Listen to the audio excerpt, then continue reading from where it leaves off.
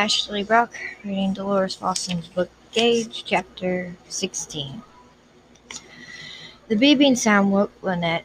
She sat up in the bed and automatically reached for Gage, only to remember that he wasn't there. He was with his brothers. Lynette tried to settle her breathing, her stomach too, since the sudden movement had caused a wave of nausea to come over her. She prayed this wasn't the start of a bout of morning sickness, because the timing sucked. There were already too many things on Gage's and her minds. She heard the beep again, and this time she realized it was her cell phone, letting her know that she had another voicemail. Lynette glanced at the clock. It was nearly midnight, and there was only one person who'd call her at this hour, her father. And she didn't want to speak to him. She threw back the covers and looked around. Listened to. She could no longer hear the whispered conversations on the stairwell. That caused her to jump from the bed, and despite the sick feeling in her stomach, she hurried to the jar door. No one was on the stairs. The place was way too quiet, except for her phone. It beeped again. Lynette grabbed the cell from the bag and jammed the button to retrieve her calls. And she quickly learned that she'd been right. It was her father. She pressed another button to listen to the message that he left just seconds earlier. "I'm meeting with Gage at the courthouse in 10 minutes," her father's recorded voice said. "Call me now." Oh, God. Lynette's hands started to shake, but somehow she managed to return the call. "What have you done?" she asked the second he answered. "Nothing. Not yet, anyway. Gage called me early and set up a meeting at the courthouse. I got the distant impression he was going to try to kill me." No, Gage couldn't arrange a meeting like this behind her back. It wasn't just dangerous, it could be suicide. I'm assuming no one else is listening. I'm assuming no one else is listening in on this call, but just in case, I'll mince words. Vile threat was no doubt coming, and Lynette tried to brace herself for it. What she wanted to do was reach through the phone and tear her father to shreds. But for now, her best bet was to listen to what Gage and he had done, and then try to figure out how to keep Gage safe. "Gage and I are going to talk," her father said. There it was, the vile threat. If you don't come to, then you'll be very sorry. You could lose the things that matter most to you. And Gage could lose a lot more than that. His words fired through her and nearly brought Lynette to her knees.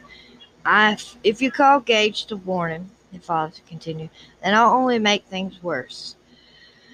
I'll see you in a few minutes. Oh, and Lynette, this would be a good time to obey your father."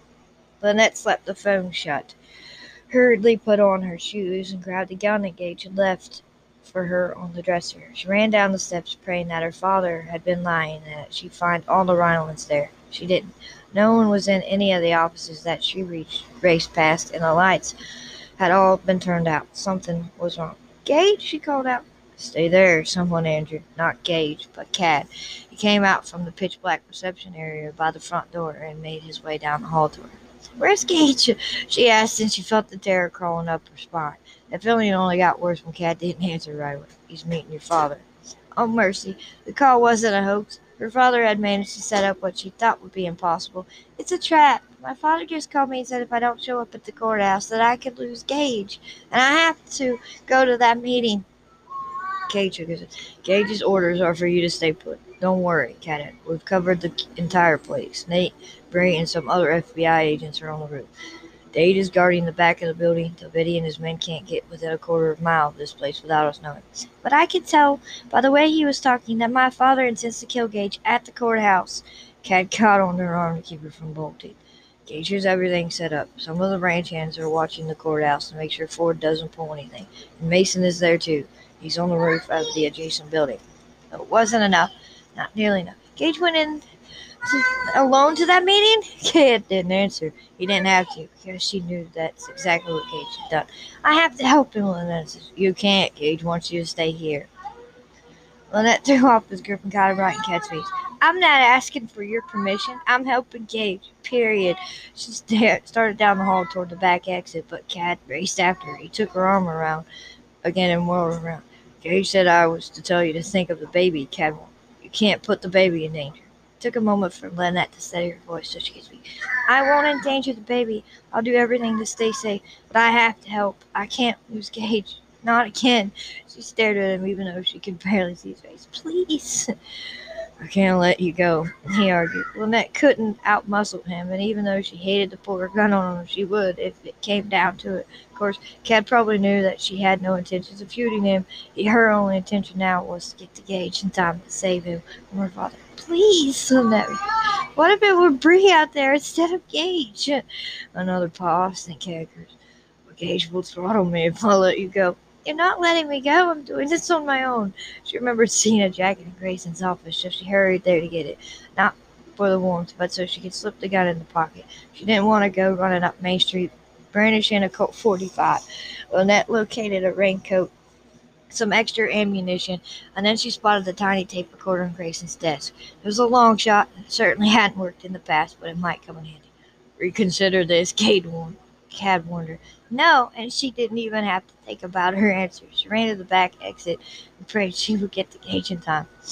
Ford Harrington was late. Gage checked his watch again and cursed. When he called Ford nearly 2 hours ago, the man assured Gage that he was eager for them to talk. Right, but like Ford was eager to try to finish Gage off. That was all right. Gage didn't care why Lynette's father had agreed to meet with him. He was just glad all of this was about to come to an end. See anything? Gage asked Mason through the walkie-talkie. Mason and two of his ranch hands were on the roof, waiting, just like Gage. Nothing other than Herman Smith staggering home drunk. All okay down there? Peachy, Gage mumbled, and he clicked the button to end the conversation so he could keep watch around him. The lobby of the courthouse wasn't exactly sprawling, but it had a curved staircase feeding off one side and a wide hall off the other. Plus, there were doors and windows. It did have one big bonus, though. It was surrounded on all four sides by parking lots in the street, and there wasn't a vehicle out there now that he had sent the night watchman home. Neither Delvetti nor Ford would make it across those open spaces without Mason or the ranch hand spotting them, especially since Gage was betting neither would come alone. Shh.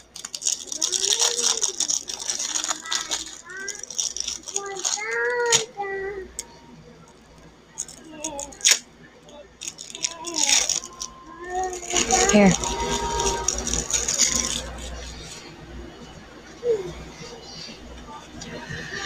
Another bonus to the courthouse was there was no convenient nearby buildings where a gunman could hide. Lynette's one-story newspaper office was on the left side. It was locked up, and he'd seen the red light blinking on the active security alarm when he looked in the window. On the front and back side of the courthouse were streets that Mason had blocked off. Someone could perhaps get through the barricade by ramming into it, but it would take a big vehicle and a determined driver. That left the right side where there was a hotel under construction. Unfortunately, there were places to hide inside, which was why one of the ranch hands had specific orders to keep his eyes on it at all times. Gage checked the time again, cursed some more, and he thought of Lynette, of how just hours earlier he'd taken her hard and fast on the bathroom floor. Hardly romantic. He owed her something better. Hell, he owed her something better than him. He truly had been trouble for her, and he wasn't sure he could give her the normal, quiet life that she craved. Incoming, Mason said over the walkie-talkie. It's Ford, and he has 2 goons with him. Gage immediately pushed aside the thoughts of Lynette, took a deep breath, and readied himself. I'll let them in. All of them? Mason questioned. Yeah, I'll be careful. Gage cut off whatever Mason was about to argue and clipped the walkie-talkie to his belt so his hands would be free. He went to the front door, unlocked it, and then stepped back into the shadows at the edge of the hall. There was a gun in his right hand, another in the back waist of his jeans, and his jacket pocket was crammed with extra ammunition. He wasn't much for wearing Kevlar, but for this meeting Gage had made an exception and borrowed one from Grayson's office. Ford had killed at least once, and Gage was betting that his goons and he wouldn't hesitate to kill again. One of the goons came in first with his gun already drawn, then Ford, followed by the third man holding a weapon. All wore dark clothes and stayed by the door. The guards looked around, probably trying to figure out the best place to take cover if shots were fired. But there wasn't any cover. It was another reason Gage had picked this place. If it came down to it, he could dive into the hall. Not exactly out of the line of fire, but it was better than trying to get back out the door. Of course, he was outnumbered 3-1. Check for bugs, Ford ordered the men. One stayed by him, but the other pulled a handheld device from his pocket. Transmitter detective, and he began to prowl around the room. What about Ryland's walkie-talkie? One of the men asked. Gage glanced down. You want it? Come and get it. Hold off on that, Ford told him. He has some hand-to-hand combat skills, and I don't want to give him the opportunity to use them on you. Besides, no one on the other end of the walkie-talkie can hear what we're saying unless Gage pushes a button. He won't do that if he wants this meeting to continue. Yeah, Gage wanted it to continue, and with Ford out of the picture one way or another. Gage, Ford repeated like rapidity, you'd come to make a deal with me? I have. Best keep it. I want you to back off and leave Lynette alone. I can't, Ford quickly answered. She has to pay for her disobedience. Imagine my own daughter doing that. My own blood kin. I'm sure you know how painful something like that would be. Gage figured that could be a reference to the baby, maybe even a clever worded threat, but he didn't bite. Not yet, anyways. Look, we both know you're dirty, Gage continued, but Lynette isn't going to look for proof of that. She stopped her investigation. His bug-searching goon gave Ford a thumbs up. No one's listening but us. Ford smiled into his. Lynette stopped her investigation too late. It's never too late, Gage countered. Another. You seem to believe I have complete control over all of this. I don't. Patrick and Nicole are shaken up too, and if one of them believes Lynette found anything incriminating, they'll be willing to do something about it. So you see, I'm not the only person who might want to stop my daughter. She didn't find anything, Gage supplied. They think she's lying for a price. Lynette stopped digging for one reason. She's decided that she wanted to test drive motherhood, but I'm betting she found plenty before she got pregnant with your bastard child. Okay, that chipped away at the temper that Gage was trying to keep it in check. Not a bastard, Gage calmly corrected. Lynette and I are still married. An abomination of a marriage that makes your baby an abomination too. No, it makes his baby a Ryland, Gage. So, are you trying to make me want to kill you? Because that's not necessary. I already want you dead. There was just another light that Gage saw Ford smile again. There was just enough light that Gage saw Ford smile again. He motioned for his men to stay put, and he started toward Gage. Gage didn't aim his weapon at the man. Not exactly, but he kept it ready just in case. Then go ahead. Ford came closer, and stopped just a few feet away. He outstretched his arms. Shoot me. Right here, right now. It wasn't even tempting. Okay, it was, but just pull first, and I will. Chicken, Ford taunted. Same, Gage taunted back. Can you say the same? And before you answer that, remember you killed your wife, had your daughter committed to the loony bin, spied on her, had her stalked, and now you want her dead. All traces of Ford's smile. I never wanted Lynette dead. I just wanted a daughter who would love and respect me. Gage wondered if Ford really wanted that or if he was just blowing smoke. Committing multiple felonies is not the way to get love and respect. I'll never admit to those things, Ford snapped. I don't care if anyone else is listening or not. Gage shrugged. That's not a way to get love and respect either. Definitely no smile this time. Ford's eyes narrowed. You're just like your grandfather. He was cocky, too. Gage hadn't intended to go there tonight, but he would now if Ford had opened it. Did you even have any proof he was sleeping with your wife? Oh, yes. I followed her to his place. The place you later used to bed Lynette. The shame of the mother passed down to the daughter. It turned Gage's stomach to hear this man's venom, especially when the venom was directed at Lynette and at his grandfather.